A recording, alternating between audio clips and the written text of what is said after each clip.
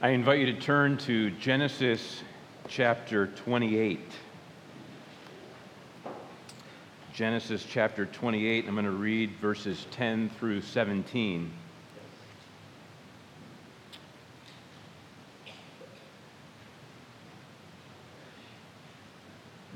Before I read these verses, just remember the context. Jacob is on his way to Haran in Padan Aram. Rebekah has sent her son Jacob to flee from the threatenings of his brother Isaac. His brother Esau.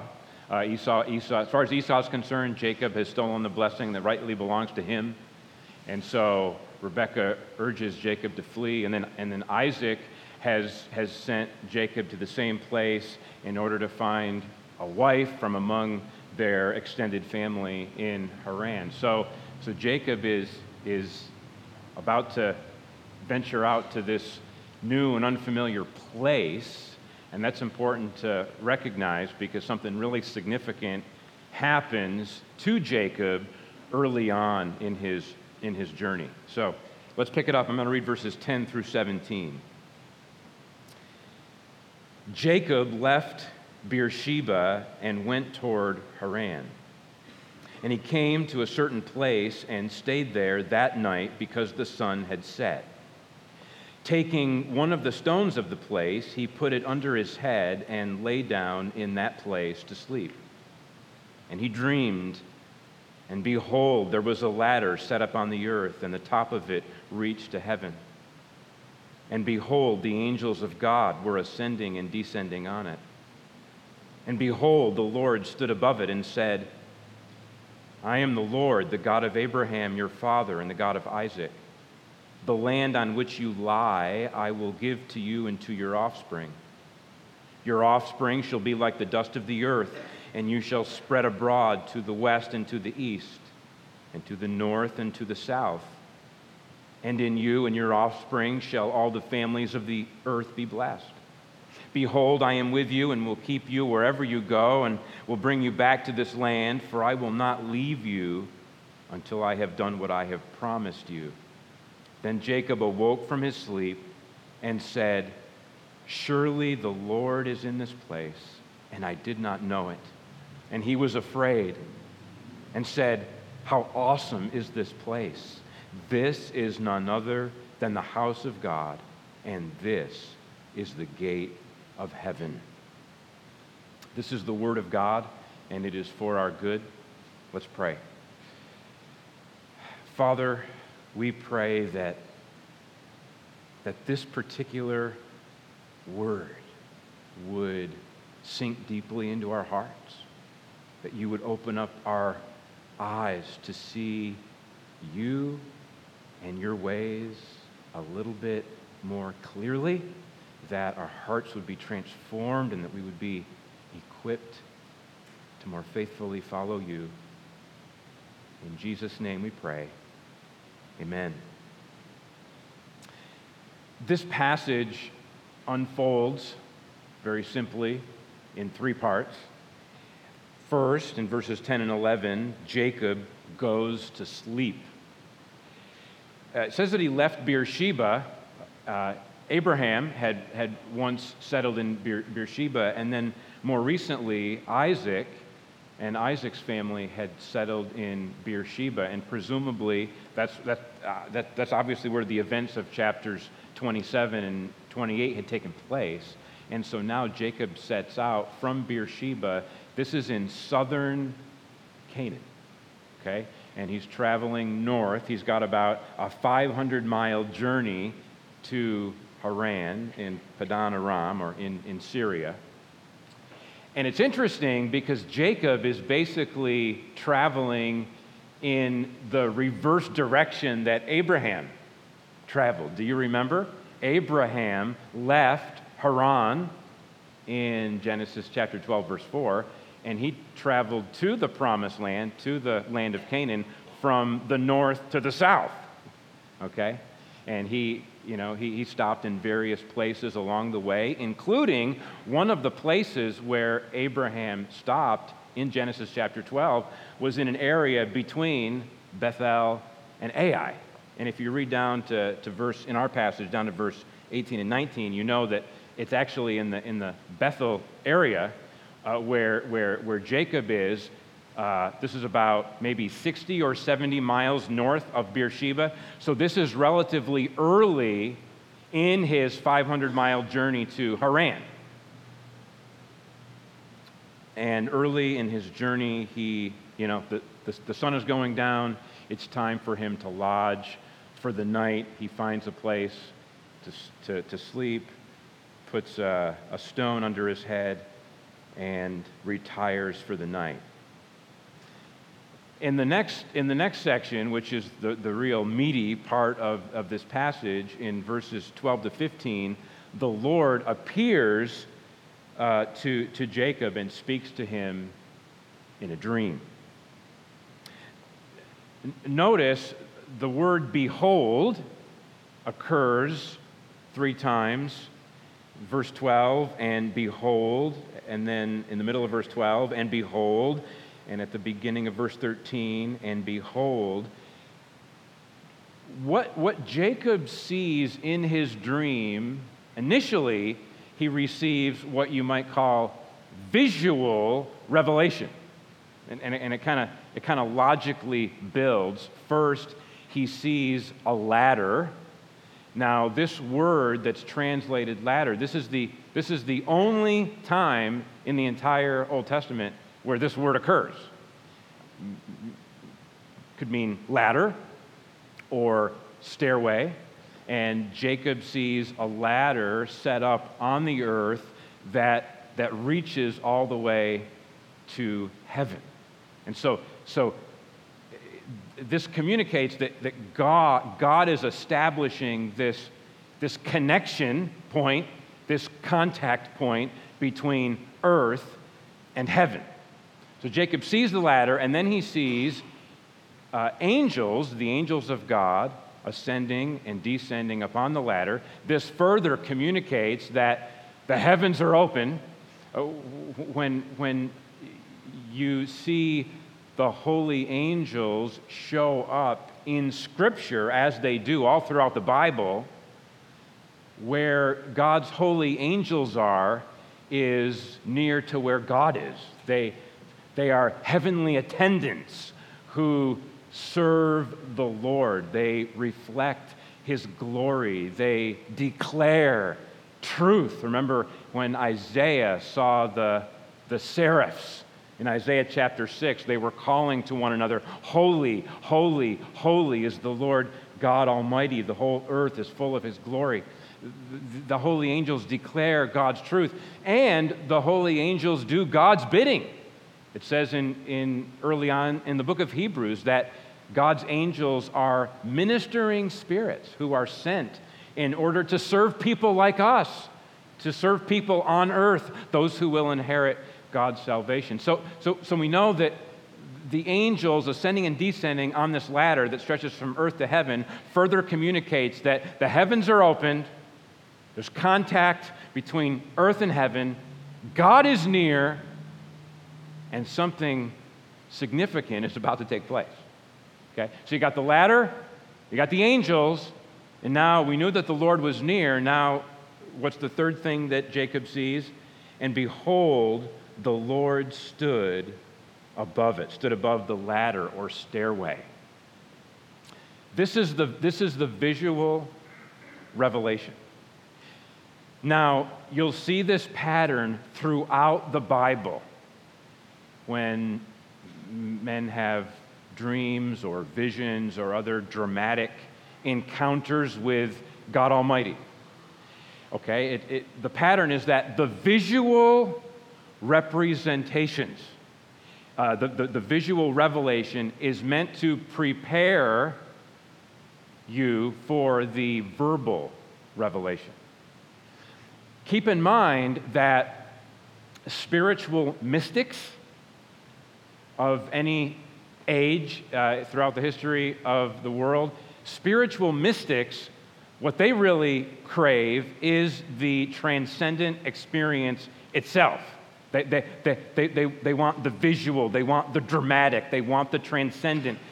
They crave that experience. That's not the way that the Bible works. The Bible communicates that God's intention is not for your experience of the transcendent to terminate on the experience itself, on the visual or the dramatic, but to actually hear the word of the Lord. So now that Jacob has seen this connection between earth and heaven and the holy angels and the Lord standing above it, now it's time for him to hear the word of the Lord. And the Lord speaks to him.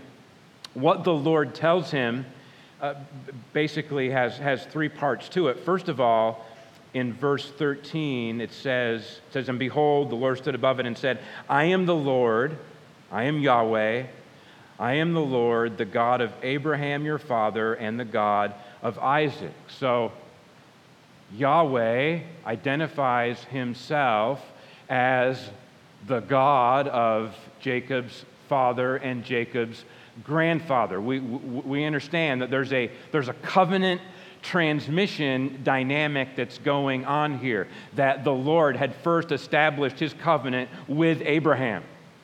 And then in chapter 26, he had reaffirmed his covenant with Abraham's son Isaac, and now it's time for Isaac's son Jacob to take his place as the heir of the covenant. It's very interesting, of course, that the Lord refers to Abraham as Jacob's father. Did you catch that? I am the Lord, the God of Abraham, your father. Of course, in the most technical sense, Isaac is Jacob's father and Abraham is Jacob's grandfather. But the word father doesn't have to simply refer to your immediate biological father. It can be used in the sense of forefather, founding father, ancestor. And so because God had initially established his covenant with Jacob's grandfather, Abraham, that's the point of connection that the Lord wants Jacob to see. Jacob must take his place as a son of Abraham, as a true heir of the covenant. In the rest of verses 13 and in verse 14, the Lord reaffirms and repeats the covenant promises to Jacob. And all of the things that the Lord says here echo the promises that he had previously made to Abraham and Isaac. It says at the end of verse 13, the land on which you lie, I will give to you and your offspring. That reflects Genesis 13:15, which says, God said to Abraham, for all the land that you see, I will give to you and to your offspring forever. The next phrase, in verse 14 of chapter 28, your offspring shall be like the dust of the earth. That reflects Genesis 13, verse 16, when God said to Abraham, I will make your offspring as the dust of the earth. The next phrase in chapter 28 is that, and you shall spread abroad to the west and to the east and to the north and to the south. And that also reflects what God said to Abraham in chapter 13. He said in chapter 13, verse 14, lift up your eyes and look from the place where you are northward and southward and eastward and westward. And then chapter 13, verse 17, arise, walk through the length and the breadth of the land, for I will give it to you. And then the final phrase, and in you and your offspring shall all the families of the earth be blessed. That echoes what God told Abraham in Genesis chapter 22, when he said in chapter 22, verse 18, and in your offspring shall all the nations of the earth be blessed. And then what God told Isaac in chapter 26, verse 4, at the end of verse 4, and in your offspring all the nations of the earth shall be blessed. So, although Isaac earlier in chapter 28 and in chapter 27. Although Isaac had bestowed the covenant blessing upon Jacob, now the Lord directly reaffirms and repeats the covenant promises to Jacob. And then finally, in the Lord's verbal revelation to Jacob in verse 15, the Lord assures Jacob of his personal presence and personal keeping power. It's a beautiful verse. Behold, I am with you and will keep you wherever you go and will bring you back to this land. For I will not leave you until I have done what I have promised you. It's very common in the Bible to see these kinds of promises given to leaders. For example, at the beginning of the book of Joshua, the Lord told Joshua that as I was with Moses, so I will be with you. And the Lord promised to be with Joshua the whole way until all of the promises were fulfilled.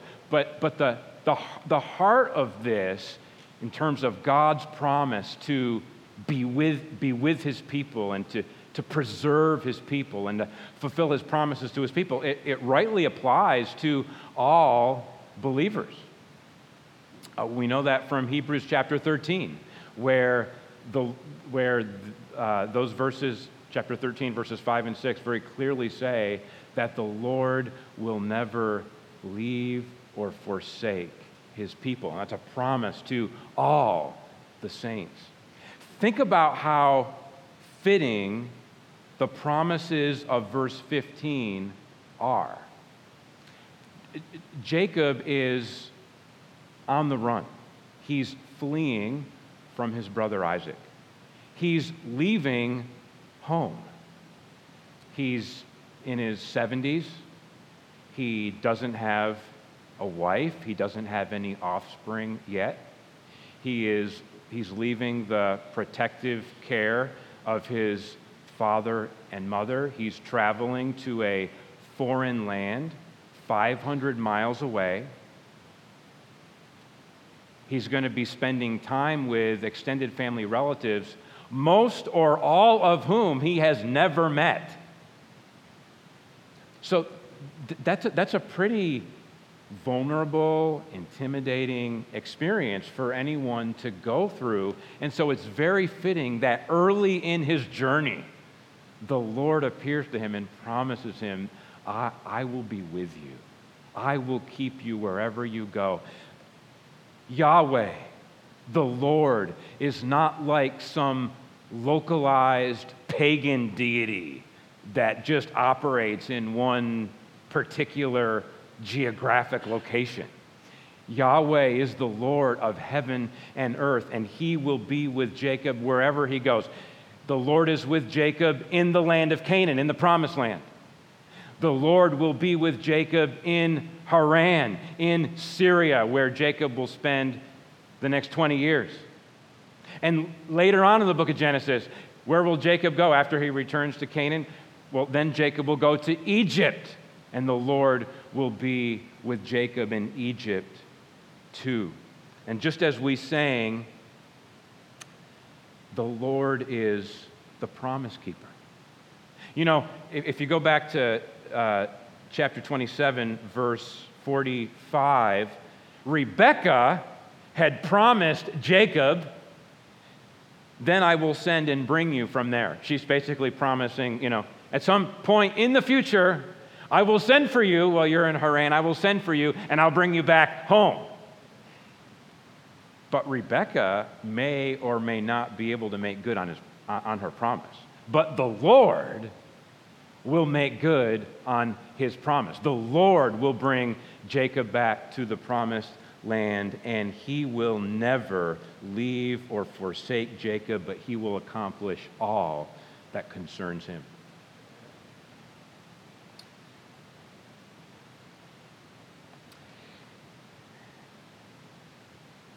By the way, one very short little application here. This is by no means the main point of the passage, but I think it's worth saying.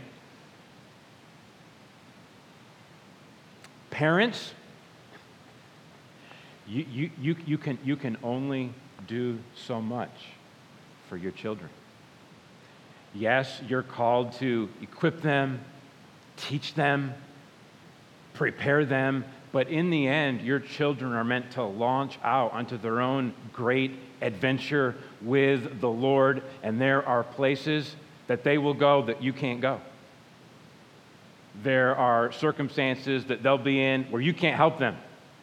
And so parents need to trust the Lord to do what only He can do for their children. And the other side of the coin is children, your parents can only do so much for you. There are things that they can't provide. There are ways in which they cannot protect. You have to learn to lean on the Lord. And so as Jacob leaves the protecting presence of his father and his mother, he is made to understand that the Lord will be his faithful protector and promise keeper all the days of his life. Finally, as we come to verses 16 and 17, we learn about Jacob's immediate response to the revelation that he received. Now, Lord willing, next week we're going to look at verses 18 to 22, where we get a much fuller picture of Jacob's response to the divine revelation. But here, in verses 16 and 17, we get his immediate and first response because he wakes up and he's overwhelmed. It's interesting, the word afraid in verse 17 and the word awesome in verse 17 are related words grammatically. So it's as if Jacob, it's as if he's saying, and he was awed and said, how awesome is this place? Or, and he was afraid, and he said, how fearful or how fearsome is this place? This is a standard, normal response when men or women in the Bible have a direct encounter with the Holy God. It's not casual, it's not comfortable, but instead it's disorienting, it's overwhelming, it's awe-inspiring. And for Jacob, in this moment where he's just waking up, and it seems to be still in the middle of the night because verse 18 goes on to say so early in the morning. So it seems like this is still nighttime here. And for Jacob, what the Lord did in that dream and where he did it in terms of his physical location in Bethel, which he actually names the place Bethel. We'll get to that next week. But he's not really able to differentiate the two. What God did and where he did it in Jacob's mind are one thing. Like this place, the Lord is present in this place. And where the Lord is present, well, that must be his house. This is none other than the house of God. And the fact that Jacob, a man on earth, has had an encounter with the God of heaven, well, then this place must be the gate of heaven, which harkens back to the ladder or the stairway that reaches from earth to heaven, establishing this contact point between someone on earth and the Lord of heaven. Jacob is overwhelmed. And next week we'll see what kind of impact this revelation has on his life. But I really want to drive home some application from God's revelation to Jacob in verses 12 to 15. And, maybe what I'm about to say, it's good for all of us to be reminded of this, what I'm about to say. It's good for all of us to be equipped with this insight so that we can more effectively minister to others. But perhaps you are here this morning and you are investigating the Christian faith, or you're wrestling with what's it really all about. Maybe you're really struggling in your relationship with the Lord and you're trying to get a handle on it. And this passage, in multiple ways, really drives home a very important lesson, and it's this. For human beings to have covenant fellowship with the God of heaven depends on God's gracious initiative. Period. Jacob's fellowship with God in this passage is not something that he manufactures in his own wisdom. It's not something that he decides to do. It's not the implementation of some great strategy on his part. And the passage drives this lesson home in multiple ways that relationship with God, fellowship with God, communion with God, it depends on God's gracious initiative. Let me show you 4 things in terms of the application here. First of all of this happened while Jacob was sleeping. This is important. And it reminds me of what happened in Genesis chapter 15. Do you remember what happened in Genesis chapter 15? When God made covenant with Abraham. Abraham had prepared the animal sacrifices. And then what happened? The sun went down and Abraham fell asleep. And God spoke very important things to Abraham while Abraham was sleeping. And while Abraham was sleeping, we are told that a smoking fire pot and a flaming torch passed between the sacrifice. In other words, the presence of God and the promises of God showed up in a very powerful way while Abraham was sleeping. And both passages, Abraham sleeping and Jacob sleeping, show us very clearly that this whole thing is not man's doing. It's God's doing. Lesson: stop your anxious striving and start resting in the promises of God. Okay, a second thing from this text, chapter 28, that really stands out to me is the ladder reaching to heaven stands in stark contrast to the Tower of Babel. Do you remember what happened in Genesis chapter 11? Men decided to put their heads together, and they were going to build a great city and build a great tower in the city that what? It says in chapter 11, verse 4, "Come, let us build ourselves a city and a tower with its top in the heavens, and let us make a name for ourselves." The men in Genesis chapter 11, they were seeking to be their own self-promoters, their own self-protectors, and they're going to build something according to their own wisdom and strength with the materials of earth. They're going to build this thing that reaches to the heavens. And God was not pleased. He came down in judgment, confused the languages of the people, and scattered the people all over the face of the earth. Men cannot and will not succeed at building anything that reaches to the heavens. But what happens in chapter 28? God, while Jacob is sleeping in a dream, God sets up a ladder or stairway that spans the whole distance between earth and heaven. And so you see these 2 ways. Man's attempt to make himself great and reach to the heavens will always end in failure, and it meets with God's judgment. But God's way, his own gracious initiative to set up a contact point between earth and heaven whenever and wherever He chooses.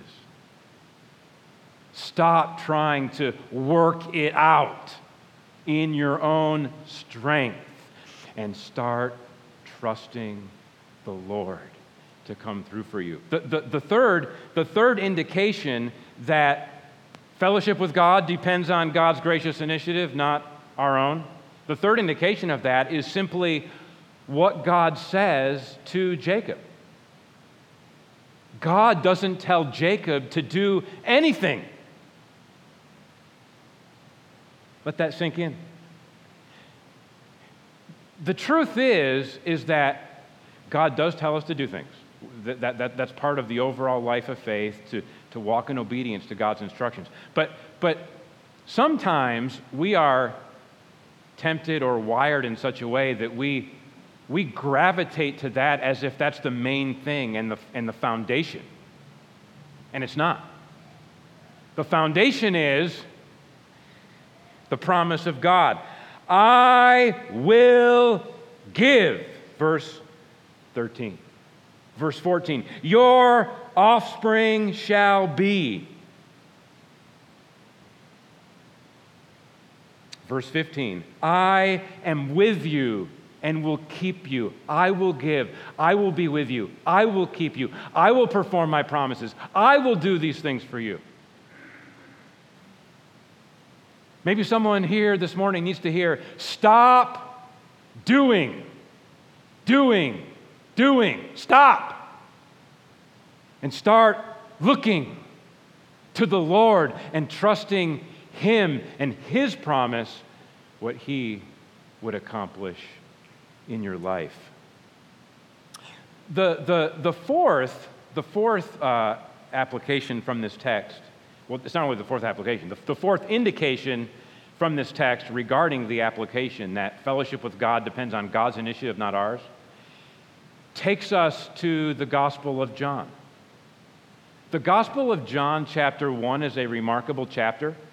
John chapter 1, the beginning of John chapter 1, reflects Genesis chapter 1, right?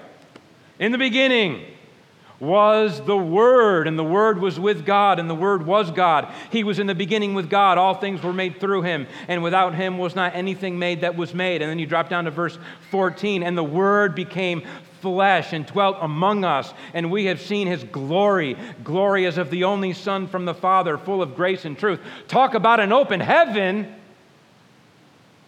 The divine Word, the eternal Creator, the Son of God, the true light of the universe, steps out of glory and becomes man. The man, Christ Jesus the Messiah, perfectly embodying the Father's grace and truth. And when you go to the end of John chapter 1, guess what? The end of John chapter 1 reflects Genesis chapter 28. Jesus is starting to gather disciples. And there's a particular man named Nathanael. And Nathanael is overwhelmed because Jesus had supernatural insight into Nathanael's life and character. And Nathanael's response was,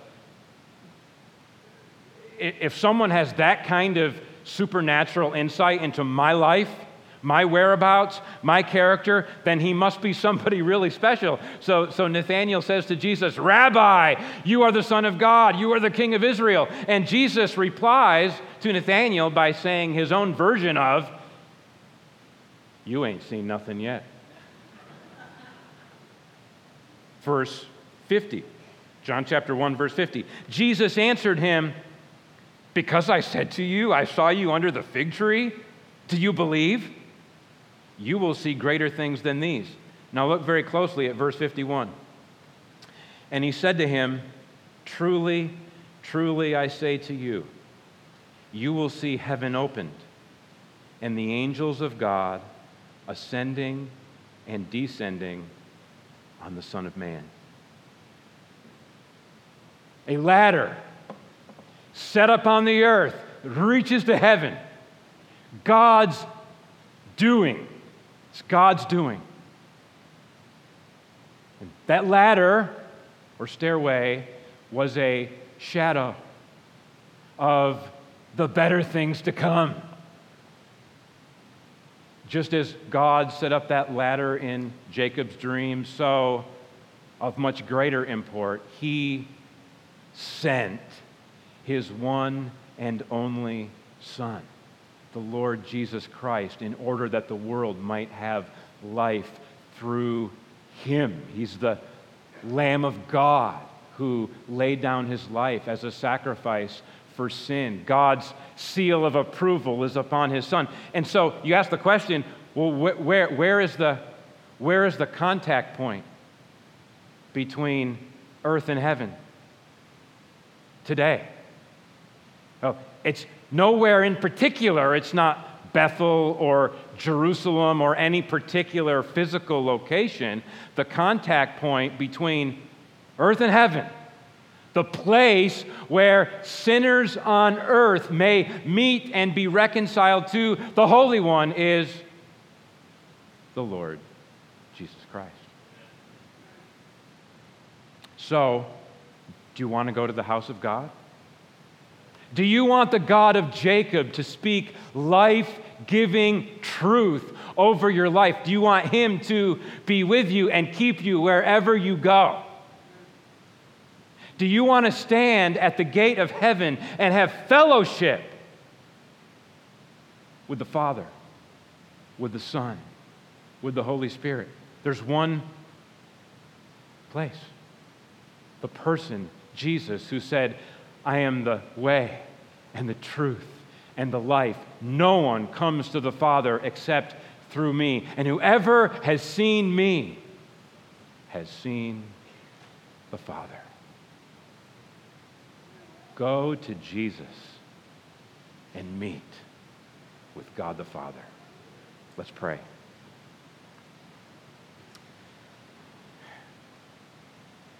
Father, I pray for anyone who might be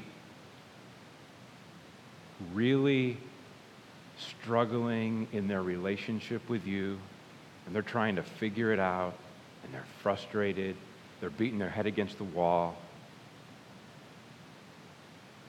Father, I pray that you would take gracious initiative to open their eyes to the fact that fellowship with God does not depend on human striving, but on the God who shows mercy.